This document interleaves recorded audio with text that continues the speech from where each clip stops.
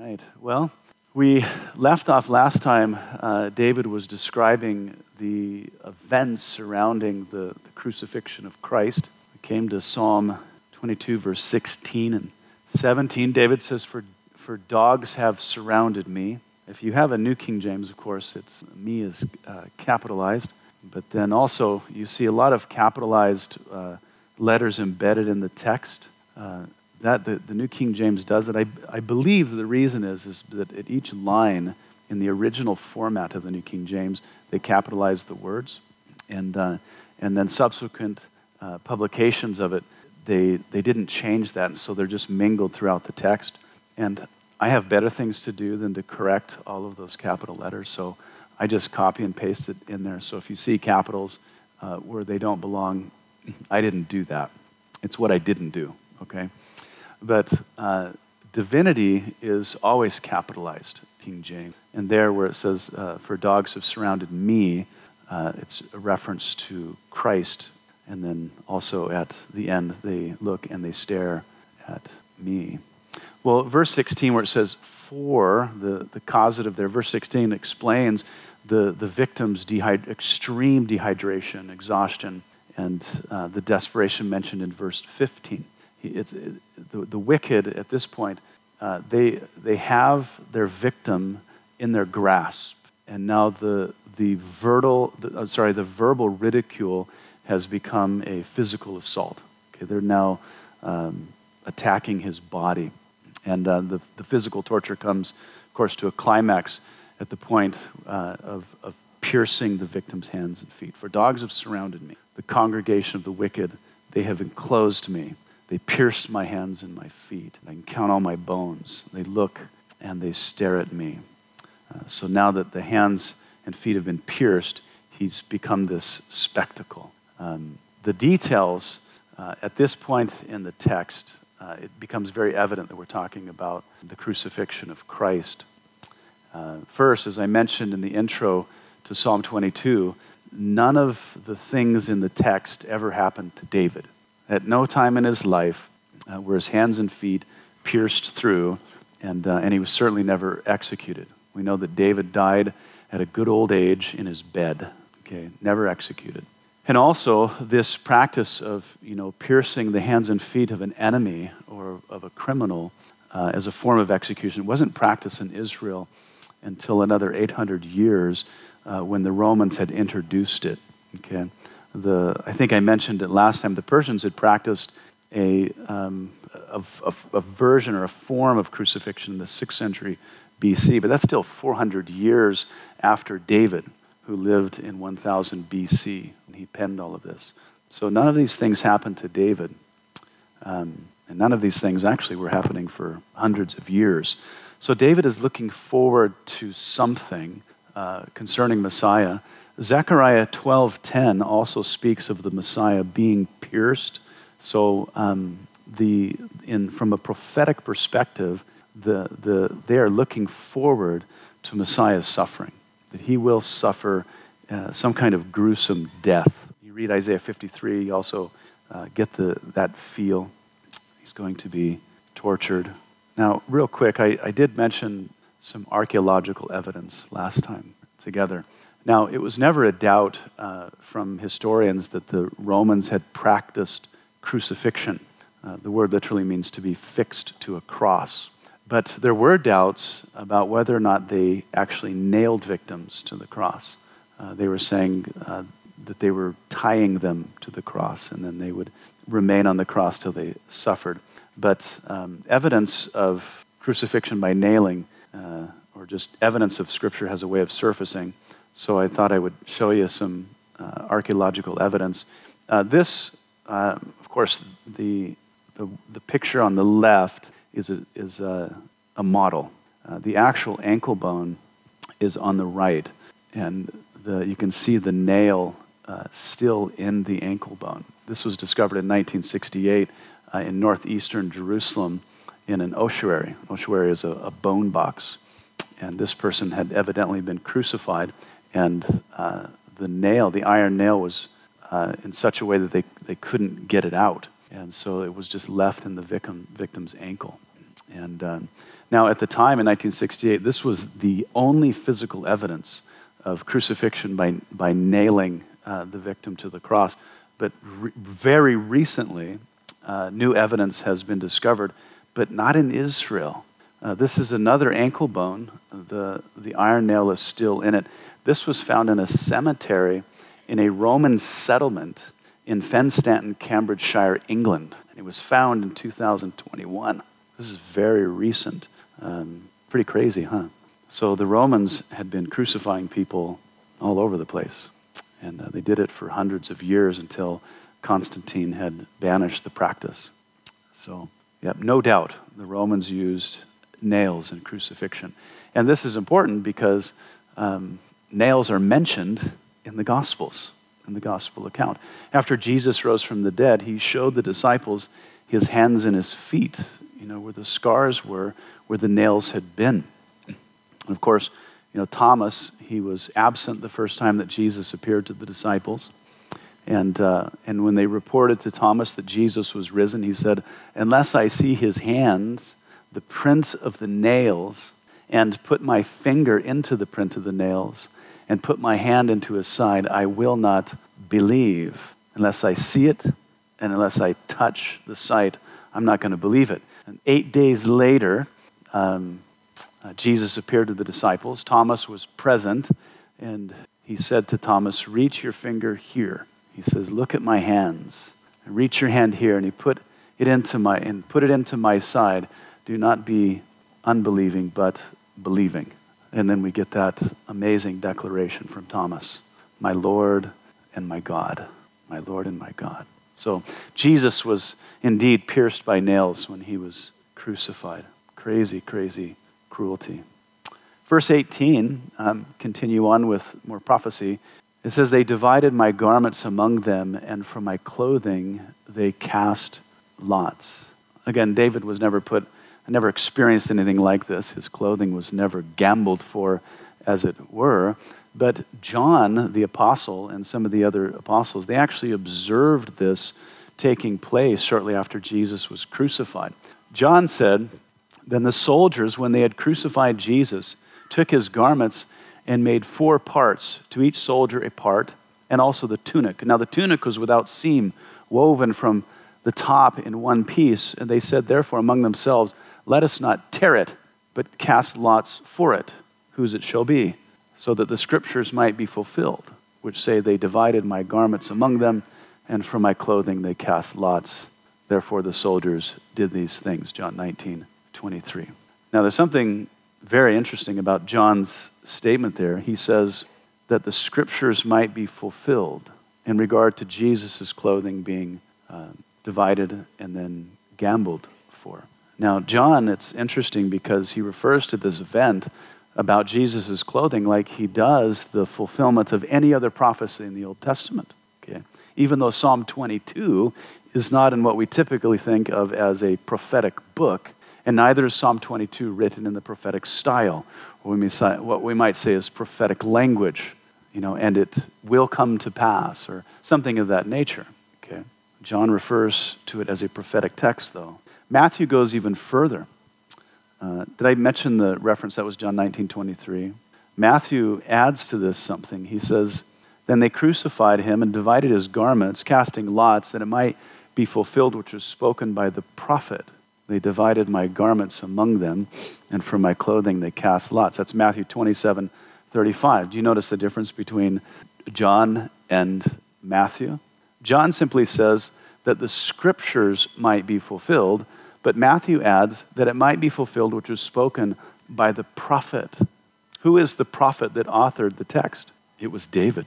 David was the prophet that authored the text. Matthew, under the inspiration of the Holy Spirit, calls David a prophet. So the Psalms of David are not simply inspired by the Holy Spirit. It's not just something that he caused to happen. David spoke prophetically. Peter affirms the same thing. You remember at Pentecost, he quotes Psalm 16, which is a psalm of David, and the psalm refers to the resurrection. And then Peter turns to the crowd and he says, therefore, being a prophet, and knowing that God had sworn with an oath to him that of the fruit of his body, according to the flesh, he would raise up the Christ to sit on his throne. Acts 20, verse 30. So Peter calls David a prophet. And we should expect to find things like this. We might call them prophetic psalms, because Jesus said that the things written in the psalms concerning him must be fulfilled. Do you want me to bend this out? I have a new headpiece, and it keeps sounding like I hit it. Is that better? We'll find out in a minute. So Jesus said that all of the things concerning me that were written in the Psalms must be fulfilled, just like the prophecies. That's Luke 24:44. Jesus also viewed David as a prophet. He said, "For David himself said by the Holy Spirit, the Lord said to my Lord, sit at my right hand till I make your enemies your footstool." That's Mark 12:36. David even knew that he spoke prophetically. He said, "The Spirit of the Lord spoke by me, and his word was on my tongue." 2 Samuel 23:2. So David was a prophet, but we don't usually consider him a prophet because he didn't speak in the normal or typical prophetic style. Some Bible scholars say he spoke in the first person present, or the prophetic present. That's what they call it, the first person prophetic present. Isn't that interesting? Yeah. He wrote as if these were his own experiences, but they weren't. He was being spoken through about things pertaining to the Messiah. Wonder maybe that after the Holy Spirit had inspired some of the biblical authors to write things, that they didn't stay up at night wondering, what is this? Oh, son, the best. No hug? No kiss? I'm sick, that's right. Otherwise, been a great display of affection up here. My throat doesn't feel dry, I just sound that way, I think. But yeah, I wonder if David stayed up at night wondering, what was that all about? Pierced my hands and my feet, and for my clothing they cast lots. I know Daniel, the prophet, and Zechariah especially, Ezekiel too, they probably had nightmares after some of the things that they saw. I mean, Ezekiel, for goodness sakes, his whole vision of the throne room of God and a wheel within a wheel and fire and flame and seraphim and man. Anyway, to be under the inspiration of the Spirit, what an interesting thing. Verse 19 through 21, he says, "But you, O Lord, do not be far from me. O my strength, hasten to help me. Deliver me from the sword, my precious life from the power of the dog. Save me from the lion's mouth and from the horns of the wild oxen. You have answered me." Now, it is interesting that dogs are never mentioned anywhere else in the scriptures as being aggressors or a powerful kind of animal. They're always looked at as a scavenger. But here in Psalm 22, their aggression and their power is mentioned a few times. It's very interesting. I don't know why that would be significant, but the text goes out of its way to mention dogs. And when you look at the rest of the scriptures, especially in the Old Testament, a number of animals are used for symbols of power, or their power is at least referenced, like lions, leopards, bear, oxen, but never dogs. In the New Testament, I don't know if that's the way that David is using it, but in the New Testament, a dog is typically a reference to a Gentile, or something as worthless as a Gentile. Or, dogs were scavenger types, and the Jews had a way of being very condescending to other races, and so they would refer to them as dogs. In the Old Testament, male prostitutes were referred to as dogs, but never a powerful animal. It's very interesting. Now, at the end of verse 21, we have this statement. The Messiah says to God, "You have answered me." That's interesting. You have answered me. How did God answer Christ? How did he answer him? The text says that he was despised, he was rejected, he was physically abused, he was tortured, his hands and his feet were pierced, and eventually he was executed by evil men. So how did God answer him? Now, there's no answer from God in the text, okay? Just like there was no answer given in the Garden of Gethsemane when Jesus prayed. There was no answer when Jesus cried out on the cross, my God, why have you forsaken me?" And that's how the psalm begins, okay? No answer, at least nothing is heard or recorded in the text of Scripture. But it says that God answered him, so what then was the answer? I think that if we're going to have any idea of what the answer was, we have to, look more broadly at the scriptures. At the Last Supper, Jesus presented the bread and the cup to his disciples. And we know that the whole Last Supper was in anticipation of what Jesus knew was coming. And, he said, "This is my body, which is given for you. Do this in remembrance of me. This is this cup is the new covenant in my blood, which is shed for you." Speaking of the prophetic present, it hadn't been shed yet, had it? But it was all in anticipation of it. Jesus knew that his Father had made him an appointment with the cross. On a number of occasions, Jesus told the disciples that he was going back to Jerusalem where he would be delivered over to the Gentiles and that he would be crucified. In the garden when he prayed, "Nevertheless, not my will, but yours be done," regarding the cross. But, no answer is in the text. And it's not like that the Father never spoke to Jesus publicly, because we have at least 3 occasions, right? "This is my Son, in whom I'm well pleased. This is my Son, hear him." So God the Father spoke out. So what's the answer here? I think that the answer to the Messiah must have some reference to the resurrection.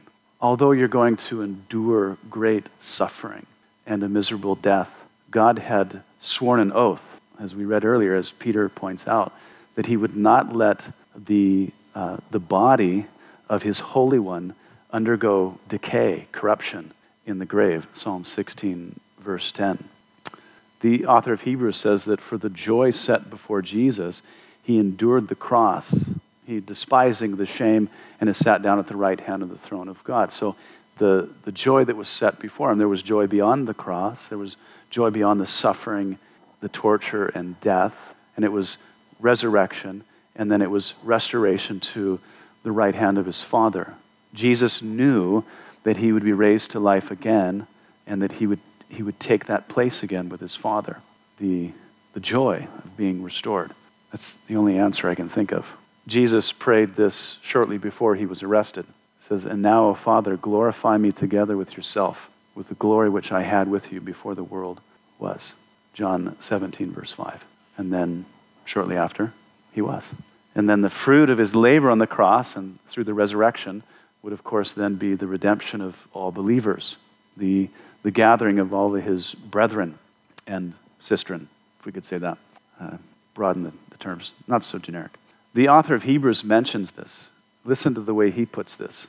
Jesus, in the days of his flesh, when he'd offered up prayers and supplications, with vehement cries and tears to him who was able to save him from death, and was heard because of his godly fear, though he was a son, yet he learned obedience by the things which he suffered.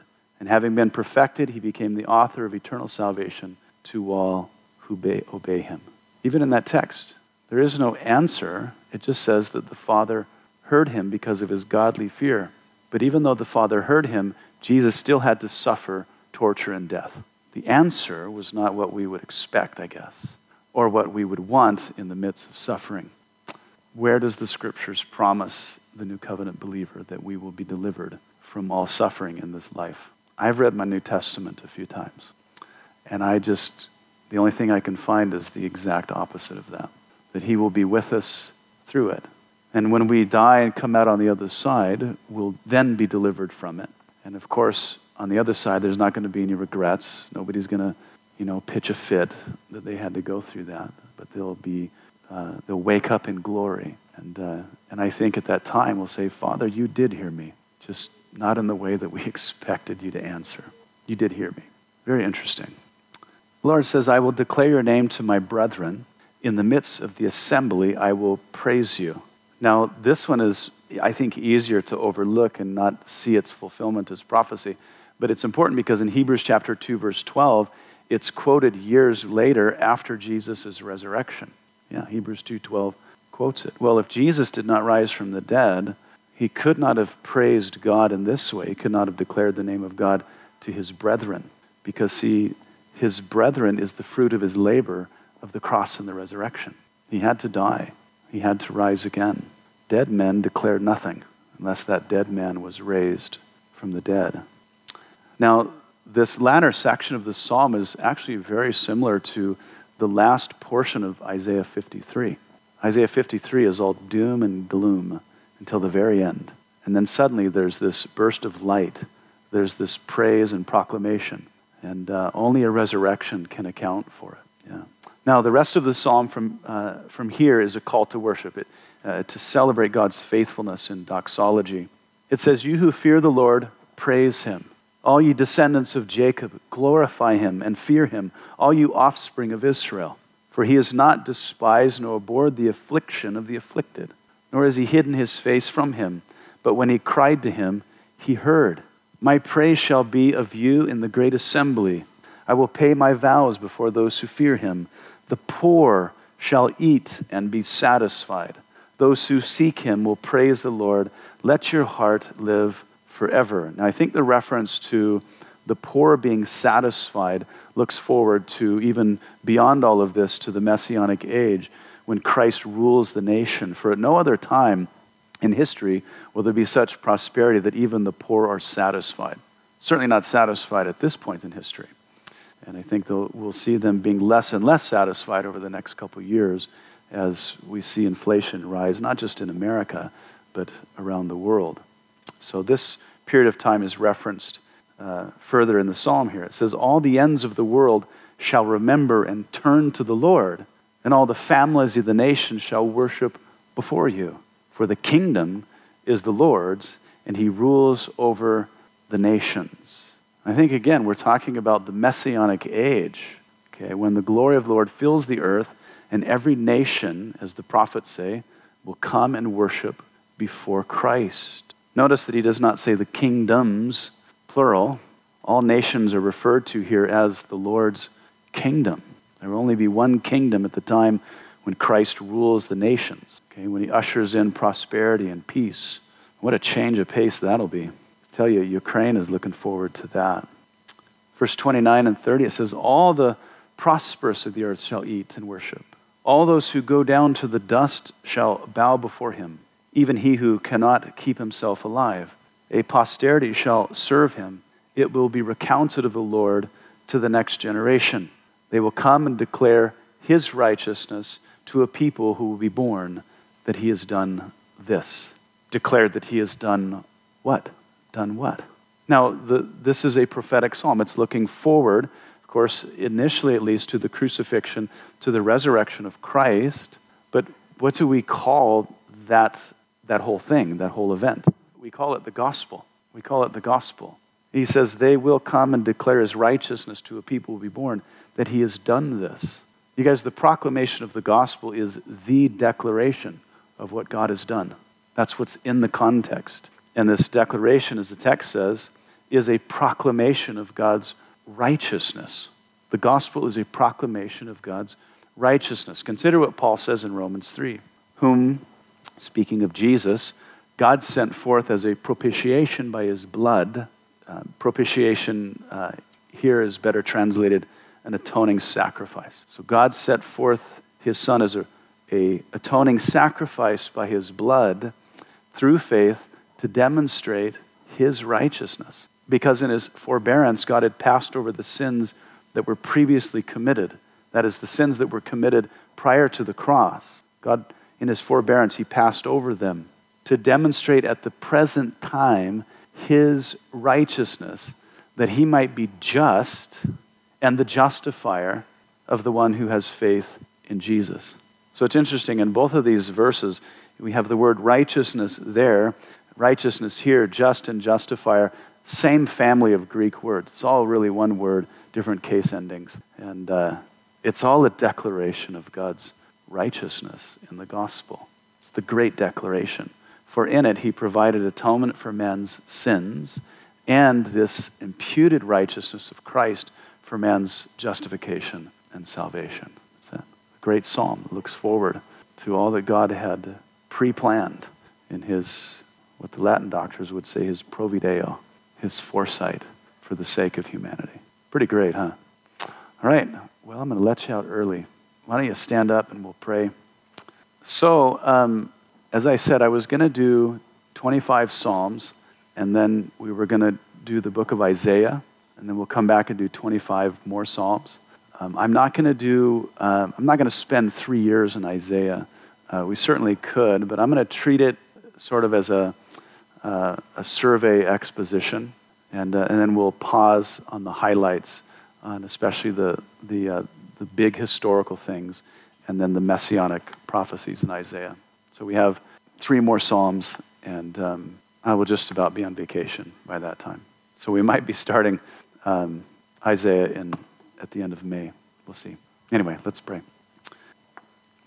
Well, Father, I can't say that I really understand your foreknowledge, which is, we say that, but foreknowledge is a euphemism. You're eternal, and so you just have knowledge. Nothing before or after, just knowledge. But from our perspective, Lord, it is foreknowledge. You have not just known, but you've prepared. You've done things for our sake, on our behalf. And for the believer, Lord, you've caught us. You've rescued us from sure death, from judgment. And you've known that you would catch me and that you would rescue everyone in this room before we knew, before we were born. As Paul says, before time. And Lord, we thank you for that. We thank you that you plucked us from the fire and that you've done it through the gospel. Thank you, Lord, for your righteousness. And thank you for imputing the righteousness of your Son to us, that we might be acceptable in your sight. Lord, we thank you for your word. It's true, it's good, it's a light, a lamp. Lord, help us to trust your word more and more each day and to look to it for light. Lord, we thank you. We love you. In Jesus' name, amen.